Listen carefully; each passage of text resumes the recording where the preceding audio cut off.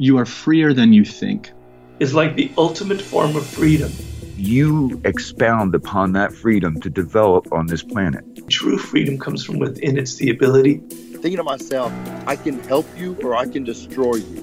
Man, as a two-time felon, I work really hard, and I've been a life learner. When things are feeling tough, let yourself be surprised. The world favors risk-taking. Welcome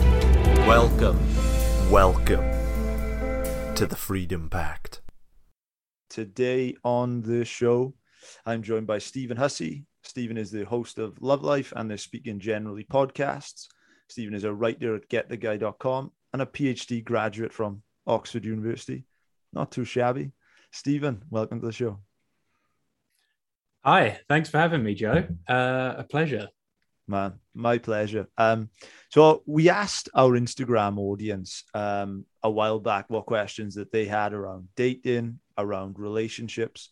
And it kind of seems to me like there's a lot of nihilism, a lot of pessimism surrounding the current dating market. People seem to be drowning in apps, swiping, dates that don't go anywhere, flaky partners, pseudo relationships. Why is dating in the modern world so complicated? Well, I think we have new tools. We have in the entire world right now, an extremely unusual situation in human history where not very long ago, you would only meet a partner within your village or town and then expanded to city.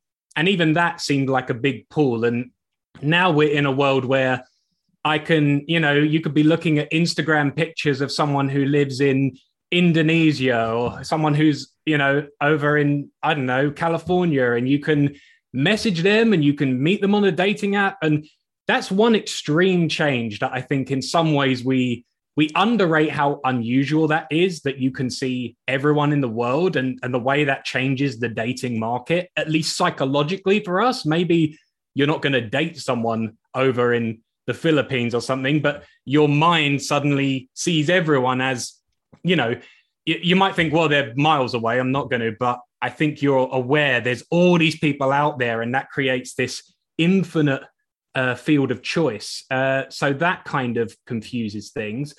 And I think we've also just come to expect a hell of a lot from relationships. And that's been something that's grown throughout, as marriage stopped being an economic thing, it started becoming a romantic thing, and, high level of individualism and people thinking, well, my partner not only needs to be my lover, but my best friend, my partner in, our work and money, and I want them to make me laugh, and I want them to also love the same things I do, the same movies, travel. I think this all builds up. We expect a hell of a lot from our relationships these days. And I think, those are just two forces that I think start to make this feel very overwhelming and complicated, because it's a big choice. It's a huge choice for your happiness, and maybe the biggest, one of the biggest you ever make, really, for your long-term happiness, being in a healthy, functional, happy relationship. So it's a serious choice that people take very seriously. And, that creates a lot of anxiety around it. It's interesting because I heard Esther Perel say that we now expect from one person what an entire village used to give to us. Do you think that's true now? Yeah, I mean, I love the work of Esther, and she, I do see her as a kind of mentor.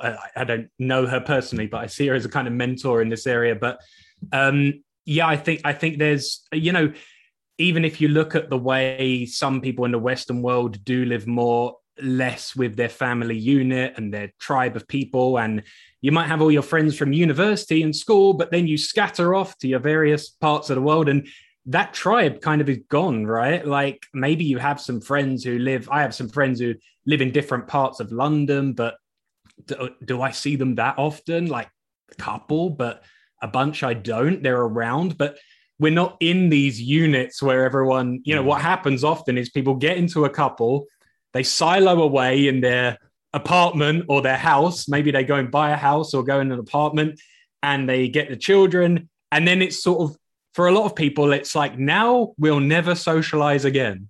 And we will just be us going mad in this apartment together, raising this child. And I think that does, for a lot of people, it puts a hell of a lot of pressure onto people raising the child. And also kind of, they may not be fortunate enough to have that community, the family. I'm very lucky in my family that we do have quite a close unit of my mum's really close to her twin sister and their kids, and I kind of grew up with them. So one thing that's been fortunate for us, as some of my cousins and things have had children, is just seeing how the nans are around to kind of pick up some slack, or other people are around to just be another support. Because if you have 2 or 3 kids, it's kind of, they can drive you mental, but just having that family support, I think, is a big thing. So I think that does have some effects, as people become siloed into their little, units. Another thing which I've heard you talk about on the podcast is kind of like the concept of being 2D versus 3D. And I was having a conversation very recently, and one thing that I kind of notice is that we're in an era where it kind of seems cool to pretend that we don't have any needs.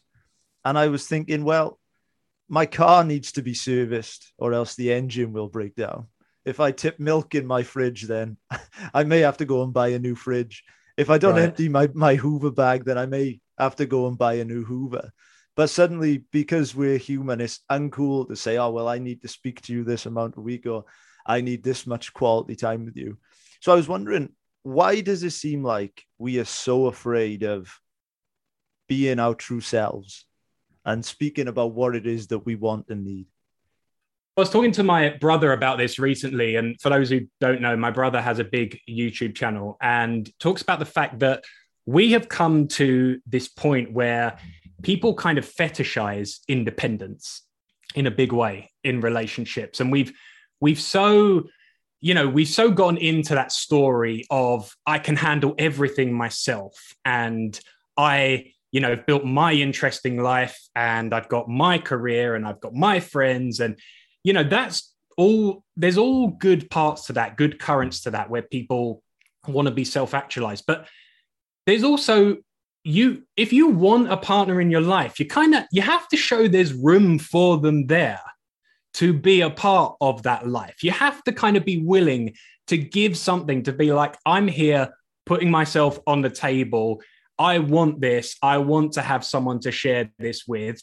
And not only that, but it would give me something that I can't fulfill on my own. Like, that's what it would give me. And that requires a certain level of being able to show up and, show your real self, show that you have needs, and this would be something exciting for you. I think there's so much of people wanting to be so playing it cool, and yet inside loads of people are like, I'd really love some connection though, or I really want a relationship, but I cannot, and it comes to also people feel so ashamed of even admitting that they would like to work on this part of their life, to, there's things I could learn. Everyone just thinks that no one would think it with money or with their body, but people have this instinctive thing of how you are in your love life or socializing is how you would, this is just how you are. And of course I know how to socialize. I know how to attract people. Like people are very proud of, whatever, or they just think that's my level.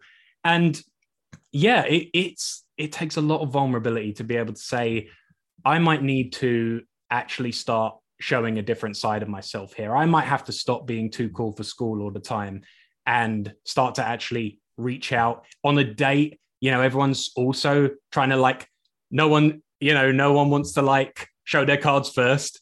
It's like being on a date and I've got all this and here's my I've got a great job and I've got it all together and blah, blah, blah. And it's like, no one wants to show first that they're actually a human being and they are, they have things that they struggle with or things that might be difficult or, this is something, just telling a story that makes you, a story doesn't have to make you seem like, oh, I'm a mess. I'm a chaotic mess. That's not what I'm talking about. But a story can show a side of you that's vulnerable in a way that's attractive. It can show like, hey, these are some difficult things I've been through that I've overcome or I'm working on. This is something with my mom that was going on recently. And, I'm trying to help her with this because she struggles with that. And that's something I understand.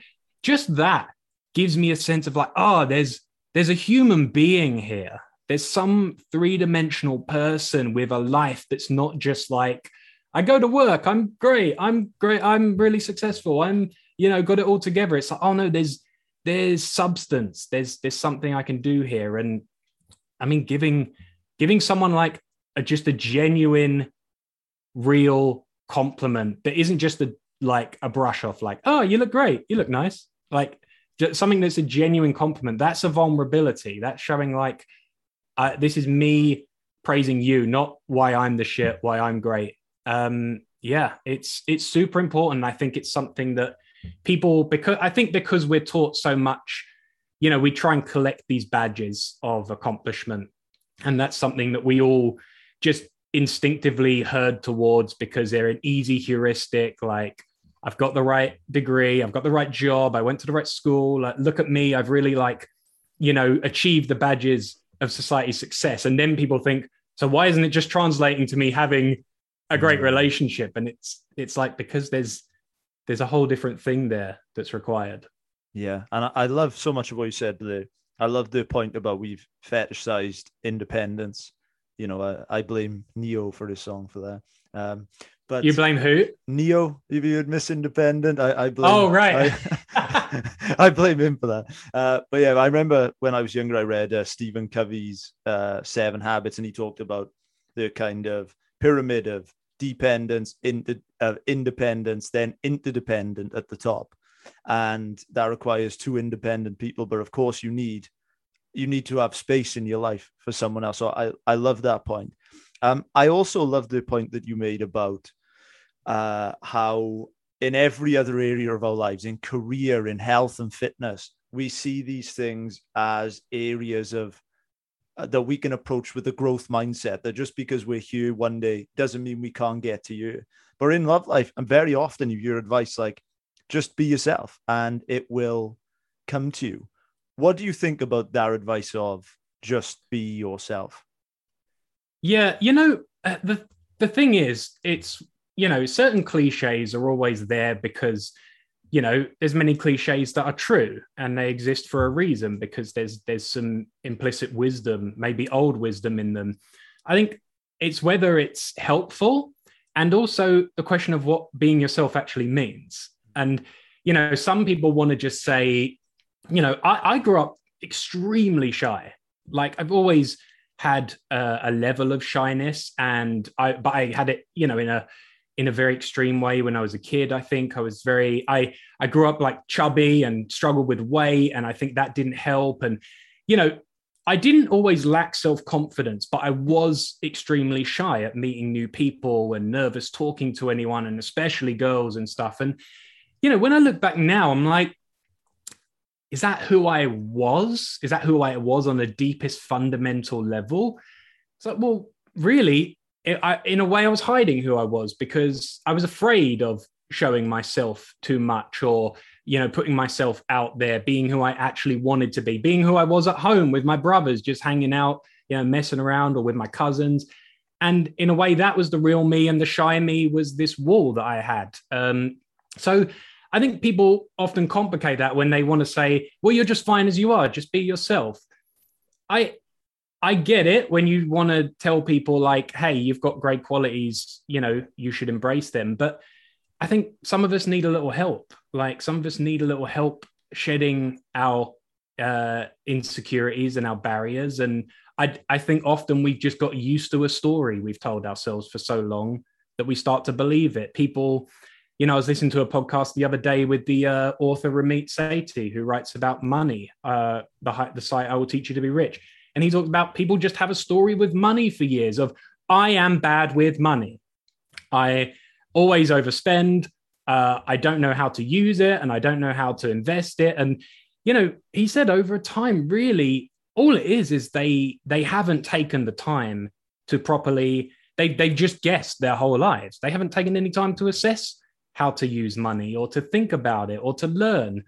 And when people do, suddenly they realize, like, that was a BS story I had just told myself. Maybe it was just easy to just say, oh, I'm just bad with money, and not really address what might be a painful topic for many people.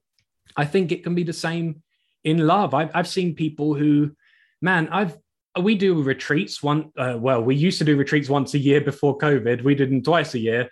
Hopefully we'll be back doing them soon. But, you know, we spend a week with people in Florida, you know, looking at their self-esteem. And there's people who, after a divorce, you know, they haven't been back out there dating for 10 years. And their story is that I can't do this. I don't know how dating works. I never had to do that. I met my husband when I was 18 and I don't know what to do anymore. I'm not an attractive, sociable person, all these things. And it's like, well, you only have to spend a few days with these people to realize there's a whole world inside they would love to come out. And they would love to actually connect with people when they do, you know, have a passionate, romantic, flirty side, a sexy side that they just don't let out. And, you know, I just think it's extremely limiting to say, you know, you are who you are, just be yourself. Now, you still want to, there is a part of you where there are qualities in you that are authentically you. If you are bookish and intellectual and you love you love nerdy stuff, or you're sporty and athletic, you're an outdoors person, those might be things that are, you know, they are deep passions inside you that in some level define you. And that's great. And you can embrace them.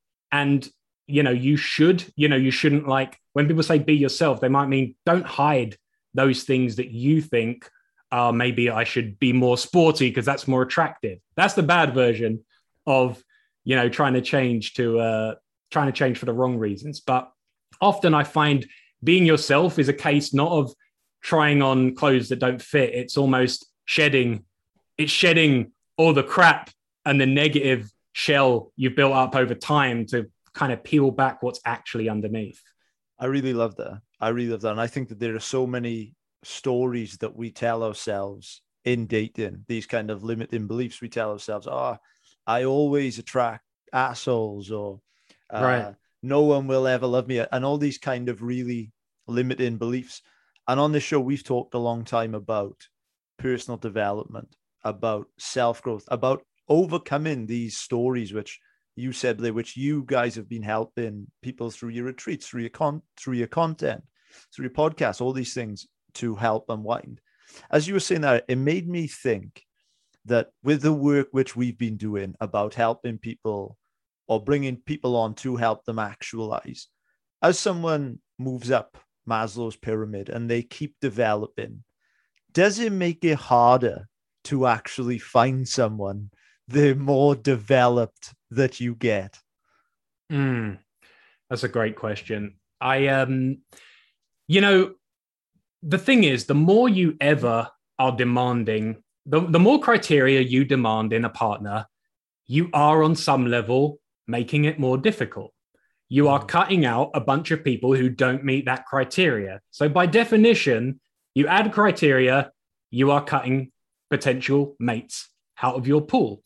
Sometimes that's for really deep-seated reasons that are just incredibly uncompromisable and important to you. Maybe you are a Christian, or you're Jewish, or you're Muslim, and you say, I want to date someone of the same faith. Fine. If that's a big thing, it's important, you want to raise your kids a certain way, that's all good. You just have to recognize you are eliminating many people from your pool. If you are comfortable with that, that's cool. If you start saying, I'm attracted to people of a certain height, if I'm attracted to people who have this body shape, whatever it might be that people's preferences are, and there might be preferences some people have. I want someone who's educated to this level. I want someone who earns a certain level where I feel comfortable. I feel we're going to be taken care of. And then, you know, to your point, it might be someone say, I want someone who's on some level spiritually evolved to a way where they are able to think about themselves, you know, on a deep level. They've done a lot of self work and, you know, kind of care about the things that I do on a self-actualization level. I think what you have to recognize is where the areas are that are really, really crucial. And then just realizing the stuff that actually that's kind of like desirable, but not essential. And I think what a lot of people do is they love to devise all these ideal checklists, and my enormous 100-point checklist, like a menu for like, yeah, I want that height. I want him to have a six-pack. I want her to have this length hair, and I want her to have a PhD or and be a part-time model. Yeah, a PhD in this specific subject though, because I'm not really a sciencey person, maybe like English or something. And it might be like all these, you know, and then you get to the stage where you go, well, you're either doing this to just as a way to deal yourself out from having to actually put yourself on the line. You're creating a unicorn in your mind, or you are just, you know, you are thinking of a person like a menu of options in a restaurant where you just pick all the things you want. But love and people and connection doesn't work like that. Usually, my friend said this once, he says, as you get older, your standards should become more precise, but smaller. It's almost like the stuff you thought when you were 20 was really important, and the stuff you wanted to show off about this boyfriend I've got, this girlfriend, you realize like a lot of that stuff wasn't actually so important. And actually, I really just want someone who is intellectually curious like me. They have family values and they're fundamentally kind, and I'm attracted to them. You know, you might have things at the margins you like and don't like, but you'll realize, like, does it matter if we both like David Lynch movies? Does it matter if we both like F. Scott Fitzgerald? You know, you realize all these things are like, you know, this is nice to have, but actually it's not the thing I'm looking for. But I think it's hard. I do think it's hard if you are self-reflective and you are a very growth-oriented person. I do think it's tough if you are dating someone who doesn't have that mindset. I think that can be difficult because it can be frustrating. So you often do want someone who don't have to be at the same level or whatever, but you want someone who has the same mindset, the same approach to problems, or the same approach to their self-development as you. I think that's helpful. Have you noticed any characteristics or underrated qualities, things that you see in people? Because I really like that list of things that you talked about there in terms of being family oriented and these other things that I've noticed that as I've got older, the things that I wanted when I was 18, now that I'm 25, they're completely different things. And I noticed that they are definitely getting smaller and more specific. Like for me, one of the things that I really like now is that I really like people that like me. Whereas kind of when I was 18, I was kind of like, if I don't have to go and build them a house, then I'm not really interested, you know? So I wonder, like, what kind of, do you notice that any underrated characteristics that you think that we should be talking about more and more these days when we're looking for a potential partner?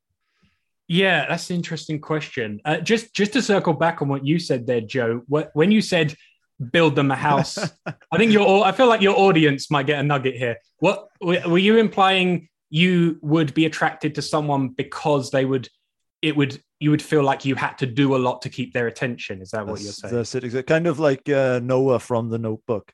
I'll write you a letter a day for a year. I'll build your house. I'll be suicidal on the edge of a Ferris wheel. Yeah, I thought that was an extreme gesture in that film. Yeah, I wouldn't advise that for a strategy. He also hung off a Ferris wheel until she said yes to him. So you should see a therapist. Maybe that book wasn't a great guide after all. Sorry, that was a divergence. Your question was, underrated qualities. Yeah, so I think some of these, you know, again, the beautiful thing is some of these can be really personal to people, and kind of part of the journey of self-discovery is figuring out like what you like is the only thing that matters, and not worrying about what everyone else thinks is great. You know, the less you can be concerned, you know, with does Dave think she's like right or not? You know, you'll be much happier. But Yeah, I think underrated things. I think it's always like the quiet, subtle things, like people who will build you up in public instead of, disrespecting each other in public. And that sounds obvious, but I notice couples do that all the time, even in the most minor ways. It's like they become so used to each other, and then in public, they kind of, even in small ways, like run each other down.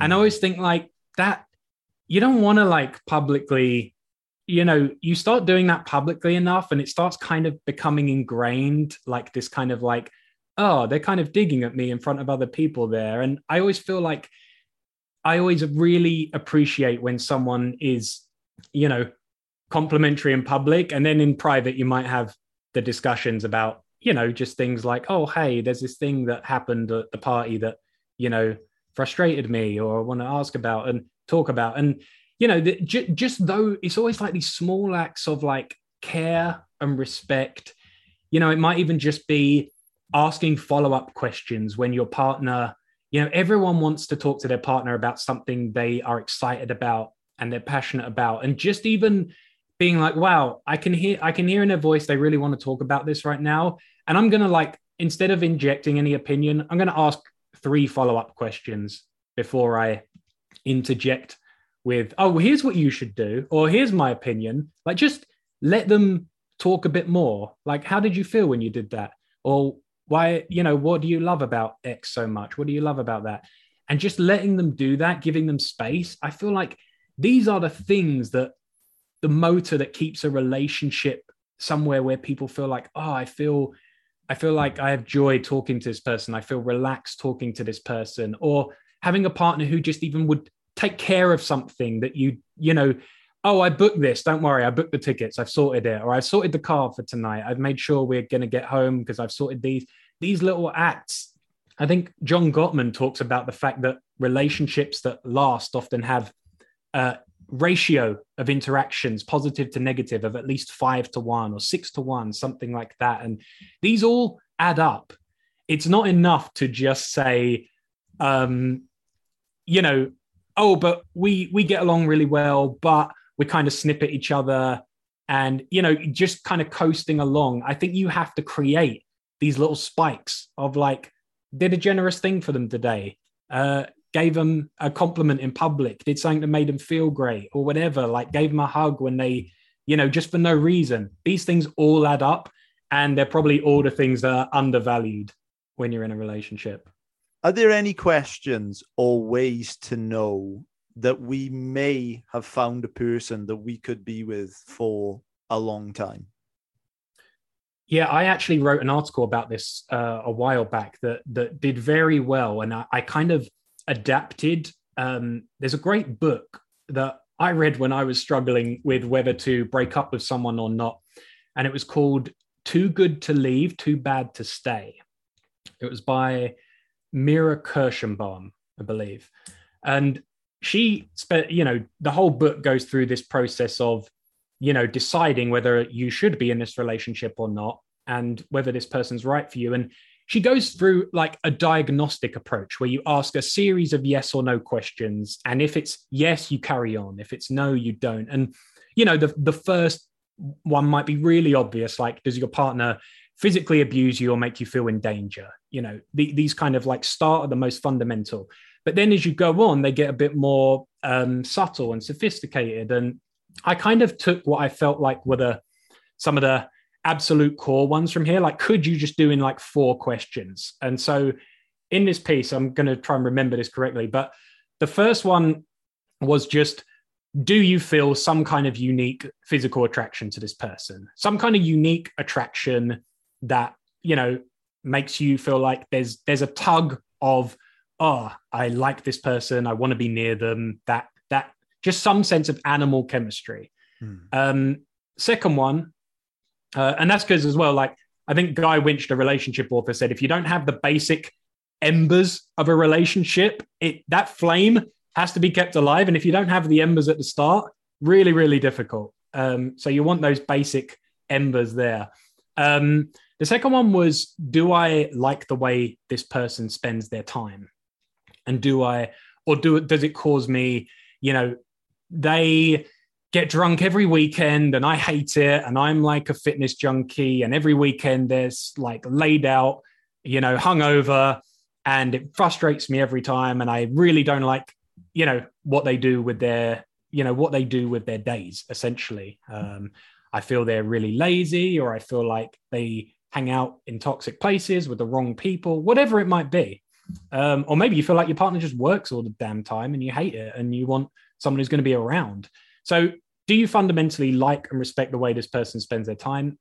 The third one is, how difficult is it to get your needs met, your basic needs met in this relationship? Like, I've been in relationships before where there were lots of good things, but a couple of fundamental things, it was just too painful for me to stick it out. And it might have been just a need for, it could be anything for anyone, but it might just be like, you know what, this person just is constantly complaining to me about stuff. This person is constantly negative, or your need for basic respect. This person just disrespects my time all the time. They never do what they say they're going to do.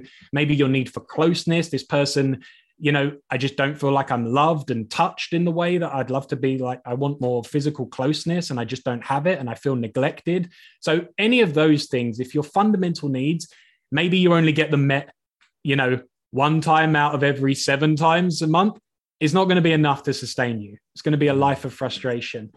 And the final one was just, do we have the same vision for the next 5, 10, 15 years? You're not going to know everything 2 decades ahead, but can you both say at this point in your life, we both want the same things? We both want to live, we've got a plan where we want to live together. We're both ready to settle down. We both want to have a family. We both want to live in the same city or whatever. Or do you have conflicting visions? Because I've seen that break up many people as well, where they might have had some great partnership or qualities together, but they ultimately just didn't have the same vision for the next few years. They're in different stages of their lives, different priorities, and it takes someone brave enough to say, you know what, this isn't going to work because I want something different with my life right now. So I'm going to link that article in the show notes below. So the first one was how attracted to them, the kind of raw chemical embers, we call it. The second one was time. Second one was, do I like and respect the way they spend their time? Do I like and respect the way they spend their time? Then it was, how easy is it to get my needs met, or the difficulty to get my needs met? And then, do we have the same vision for the next X amount of years? Really, really like that list. That's a very helpful list. I feel like a lot of people will kind of end up in pseudo relationships because they will hear those questions and then they'll see a red flag, like in, oh, I don't know, like my needs are not going to get met, or I don't like the way that this person spends their time, but then not walk away at the same time when they see those red flags. And I've heard you say very often that, I heard you say once that you were on a first date, and someone said, oh, I'm a selfish person, or I'm this and that on the first date. But very often we will ignore those things, knowing that in 3 years, that will probably be what ends the relationship. I would love to ask if you could kind of talk about what would be the mindset of someone who sees red flags early on. What would be the mindset of someone that sees those things and that will go on to win at love? Part of this is just really, really, really valuing your time. And I think some people have so deeply ingrained that their time is the most precious asset that they have, that they can't countenance taking the risk on someone where there's big red flags, because they just realize, like, I haven't got time to be messing around here, or for someone where this is going to work for 2 years, but then we're going to drive each other nuts. So some people have just highly pragmatic mindset anyway. I think there's also, I do a lot of investing, and I do see this as I do think there's a lot of benefits to thinking about these things like an investor, and just thinking, how much do you want the risk that if you're going to be, a relationship is a big investment. You're putting a lot of your capital emotionally time wires in. And do you want the risk that, how much risk are you willing to take that stock's going to go to zero? Yeah. Like, are you happy to lose your entire investment on this stock? And it's not that I think every relationship that ends is a total waste of your time, because sometimes that you're young and you learn things and you don't get it right first time. Like, rarely does that happen. So that's fine. You sometimes take the risk with the knowledge you have. But what you can't do, or you take the risk with the knowledge you don't yet have, because you don't know everything yet. And sometimes that's what, getting into a relationship with someone is. You are taking a chance on this. There's some things you're going to learn. But what you can't do is take a risk on the glaring red flag you see right in front of you, and it's there. And then you're saying, hey, I know this massive oncoming freight train. I can see it down the tracks, but let's give it the old college try and see if I manage to run through the train this time and it doesn't flatten me. I think that's what happens frequently, but it's often because it's not because people can't, after a few goes, people are often aware of the red flags.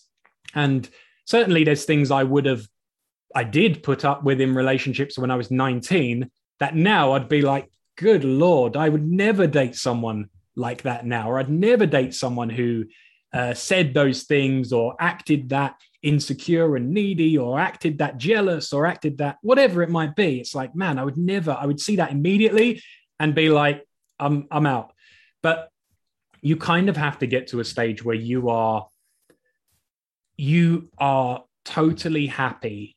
This is where you got to learn how to be single as well as be in a relationship. You've got to realize the asset is my time. The asset is me feeling at peace with my emotions, not being in chaos and conflict. And if I truly value that deeply, there's no way I'm going to suddenly invite a viciously jealous person into that existence. And, with the life I've built over the last 10 years, it's been hard work. I feel like I've come a long way. I've done a lot. I've achieved things. I want to achieve more, but it's like, I don't now have time. I've got too many things that matter to me. I've got too much going on now. It's too much that is at stake and is important to me. I haven't got time for someone also suddenly being really jealous, suddenly giving me random chaotic phone calls at 3 a.m, drunk, and I just haven't got the energy or the time for that right now. I've got too many things. I need someone who's going to be a plus, not a minus. Like I can't now also have someone where, hey, I got to bring this person along with me. And once you get to that mindset and you have built your life in a way that you have a lot of pride in what you're doing and your time is valuable and you don't want to, you've got good people around you, it becomes more and more nonsensical to have someone where there's a red flag. So you see that stuff and you're like, you know what, you go, like, if someone's suddenly playing these weird games on texting with you, even if it's like just a modicum that I'm not into it, I'm like, you know what, like, you can have fun doing that with someone else. I'm good. Like, I don't need to do the texting games. I don't need to do the hot and cold games. I don't need to do the manipulation. Like, all that is like, good luck with it. I wish you the best. It's all good, but I'm fine, thanks. But it's having that confidence to know that just because someone might tick a few great boxes, oh my God, they're attractive and smart and they're fun and they have a good relationship with their mother. Great. But if you see, and also they suddenly will turn into a monster and say mean shit to me once a week on a text message, and then they'll go, I'm really sorry about that. Like, that's going to be your life. That's what's going to happen. That if you invest in this now, as long as you're okay with that, that's what's going to happen. But, once you realize, like, someone just having a bunch of good qualities isn't sufficient. It's not sufficient. It's not going to sustain me. The stuff that's going to matter ultimately is going to be how we relate on a day-to-day level. Like, week by week, did we have more positive than negative interactions this week? That's the stuff that's really going to matter. If you truly value that, you won't like the red flags, you'll spot them and be like, I'm done. I would love to pick up on the kind of texting example you gave. I was having this conversation quite recently with a friend where she was telling me that, a guy took 8 hours to reply to her. So all their friends said, oh, well, you take 10 hours to reply to him. And he cancelled on her one day. So she made the point of saying, oh, no, I'm not going out with you this week. We're going to go out next week. Excuse me. And I was thinking to myself, should we lower our standards to meet someone else where they are? Or should we just say, well, I'm going to go and find a partner who has standards similar to my own? Do you have any thoughts on that? Yeah. So are you, in this case, he hasn't texted her in 8 hours. And would he do that every time or just in was that the pattern? I think there was a kind of a pattern, and she, from my understanding of it, she was kind of degrading herself, kind of saying, oh, well, if you've done X to me, then I'm going to kind of one up you and all these kind of games that they got into. Yeah, I just think those dynamics are always, when I've had the relationships have been really great, it's never had, the ones that were bad always started with some element of me feeling like, oh, we had to, play some game to keep them interested. And this is the sort of thing I would do when I was 19 and much more insecure and think, well, it must be great if they're taking 2 days to text me back. Oh, what am I going to say next to win them? And yeah, I think it's exhausting. And I just realized I don't want to live like that. And I think with your standards, you got to know some people don't like to text at all. And that's just what they're like. And they'd rather have a phone call. They're not big on that. And that's totally cool. For some couples I know text each other all day and love it. Some couples I know, it's like, I can't be bothered to do that, but we talk in the evening and it's good. So that's all cool. But I think if you're stuck once you get into this scenario where you are sitting and waiting by the phone and hoping they're going to message again, it's kind of like there's already a sign something's gone a bit awry. And I think your first thing is to literally, you need something better to do. The biggest life hack here is have something better to do than wait for someone's text message back. Because when you are, you again, thinking like an investor, there's times when I've been single and out there dating and, when I'm just enjoying my life, having fun, I might meet some people, maybe on a dating app, maybe out one night in London, meet some people, but and you're texting as you do, and you might be like, well, this person's just being rubbish, is barely giving me anything back. Forget it. There's someone else here who's texting me a lot and is being really charming and interesting and friendly. And you talked about liking people who like you. It's one of the most big confidence hacks you can ever have. And if you gravitate more towards the leads that are actually giving you what you want, making it much easy. We just talk when we want to talk. We're going to do, we arrange something and we meet up. Then you're going to have a much easier time. And it naturally raises your standards because the lower standard people just get dropped off by your filtering system.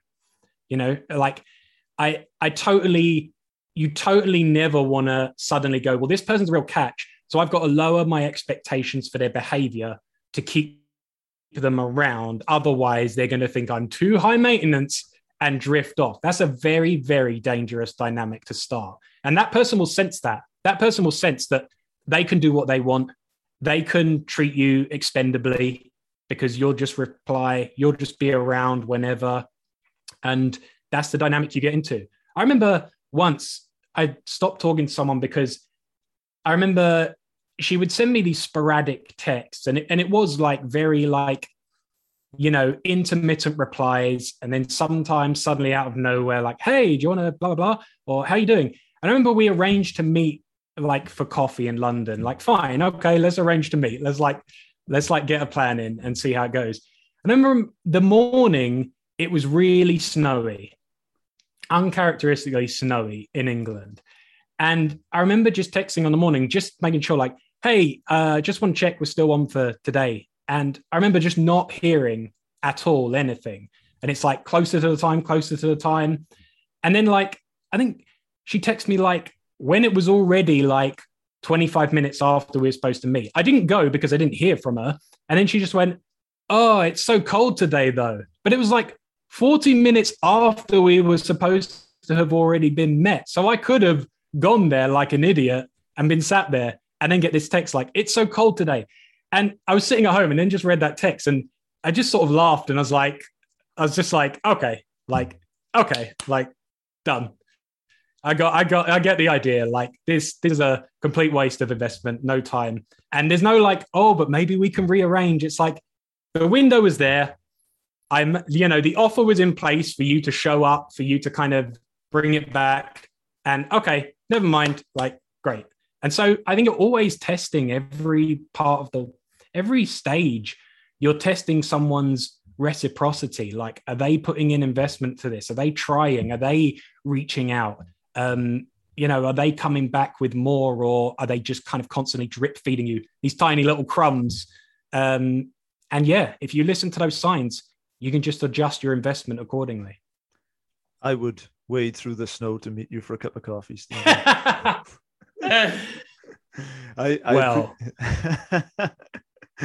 It's quite the offer, so I may take you up on that one day. I appreciate, man. We're running out of time, so I just got 3 quick fire questions for you. Do you believe in the one? No. I think that the one, it would be, I'm a man of logic and science, and it would be extremely coincidental if people's the one always happened to exist within their, usually within their city out of a world of 6 billion people. It would be extremely fortunate and coincidental. So no, I think actually we're much more fortunate than that. I think that you can make amazing connections with many people. And I think some people sadly feel like they've lost the one. And, I always remind them what they're trying to do is often just replace something they had before. But the next amazing person it's going to be different. It's going to be a totally different thing, but it will be unique and amazing and beautiful in all different kinds of ways. And that's much more empowering than this weird idea of, well, that person's gone and that was the only person I could ever have been with in the entire world. I think love is more expansive than that. Actually, we get different opportunities to fall in love in life, sometimes with different people, 20 years later. So no, to put it quickly, I don't believe in the one. If you had to write a love letter to your future partner, you've come to the end of your life, but you've done it, man. You've had about as good as a relationship as you could hope to be. You wasn't perfect for each other, but this was the relationship of your dreams. And at the end, you had to thank them for some things that you appreciated the most about that relationship and how they made you feel. Kind of like, this is the gold standard. What would you say to them if you had to name a couple of things? Wow. Qualities I hope for them to have, or for or for the way they made you feel, or ways that you really appreciated, or maybe qualities. Yeah. I think I would be thanking someone for expanding my capacity to love beyond what I thought was possible. I think if something, the most wonderful things about the true connections we find in life is that they make us realize the size of our heart is much bigger than we thought it was. Our capacity to love something beyond ourselves, which is something we should all strive to do at some point, is I think that's one of the most beautiful things in the world. And also, hopefully to have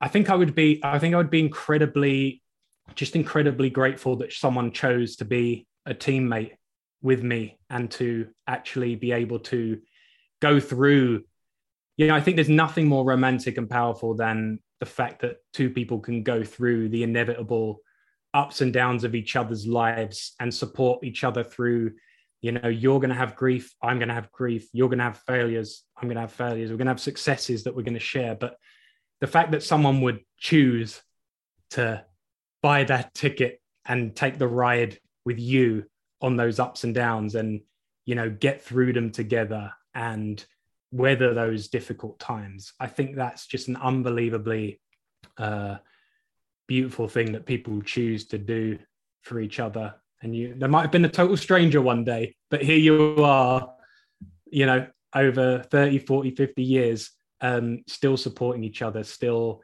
you know, guiding each other through life, still, you know, creating new family, hopefully. And just that idea that you both take on that responsibility together, I think is a truly kind of magical thing that human beings do. And we just choose to do it. We choose to, you know, we choose to do that for each other. And so, yeah, that's probably what I'd be thanking someone for.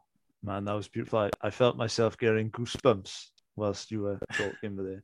I would love to just sign off this podcast and then ask you to signpost these guys where they can connect with you. I'll be interested to hear your answer for this last one, since you were a philosophy student. But my last question that we sign off all of our podcasts with is, what makes a life worth living? Well, I remember that Freud said once about the, you know, the algorithm for happiness was essentially, you know, meaningful work and loving, you know, relationships. And, you know, that's definitely not a bad place to start. I think of a life well lived. I think we're very quick to associate it with purely, you know, merit and success and maybe getting certain things. Like, that's why we think get family, get the right degree, get the right financial situation, make an impact on the world. I think all those things have their place. I think though, for the individual, I do think at the most sort of fundamental level, there is a feeling of, do you feel like you left behind more than you took from the world? Do you feel like you were able, you know, like I said about expanding our capacity to love, did you add love and connection and kindness to the world at a fundamental level, or did you take away from it? And because not everyone needs to have some giant, enormous, you know, world-altering impact. I think we make incredible impacts through what we do on small scales, sometimes in small levels. And, you know, when I've even received emails from people who have followed our work, or, you know, some of the most touching, amazing emails, and just not being aware, like, oh, that one kind message I sent to someone, that one good deed I did, that one bit time I worked a bit harder to make sure someone was taken care of, that really registered and meant something to someone. I think our capacity for creating that is unbelievable. And if you want to talk about things that are underrated, it is knowing your capacity to deeply impact the world on a small scale, but in a big way. So yeah, perhaps a life well lived is one where you hopefully are able to fulfill some of your potential, but ultimately how much you're able to give the most kindness, love, support to other people you can, and make their journey a bit easier. Let me pay my gratitude to you, Stephen, because I've listened to many of the episodes which you've put out. I've followed you on Instagram. I've seen you in YouTube videos. You really putting out a lot of fantastic content, which I know has helped me personally. So I want to pay my gratitude towards you. Where can these guys connect with you and all the great work you guys are doing? Well, thank you so much, Fetcher. I appreciate it. And I'm going to follow your work with interest in what you guys are putting out, because you're doing some really cool stuff here. People can follow me on YouTube. Go and check out my YouTube channel, Stephen Hussey. And I'm kind of learning exactly what that channel is, but I've been talking about books and rationality and writing and things like that, and a bit of philosophy. Or you can go follow me on Instagram at Stephen H. Hussey. Yeah, go check me out there. Go check him out. Stephen, what a pleasure. Thank you so much for coming on, man. All right, Joe. Pleasure. Thank you for having me.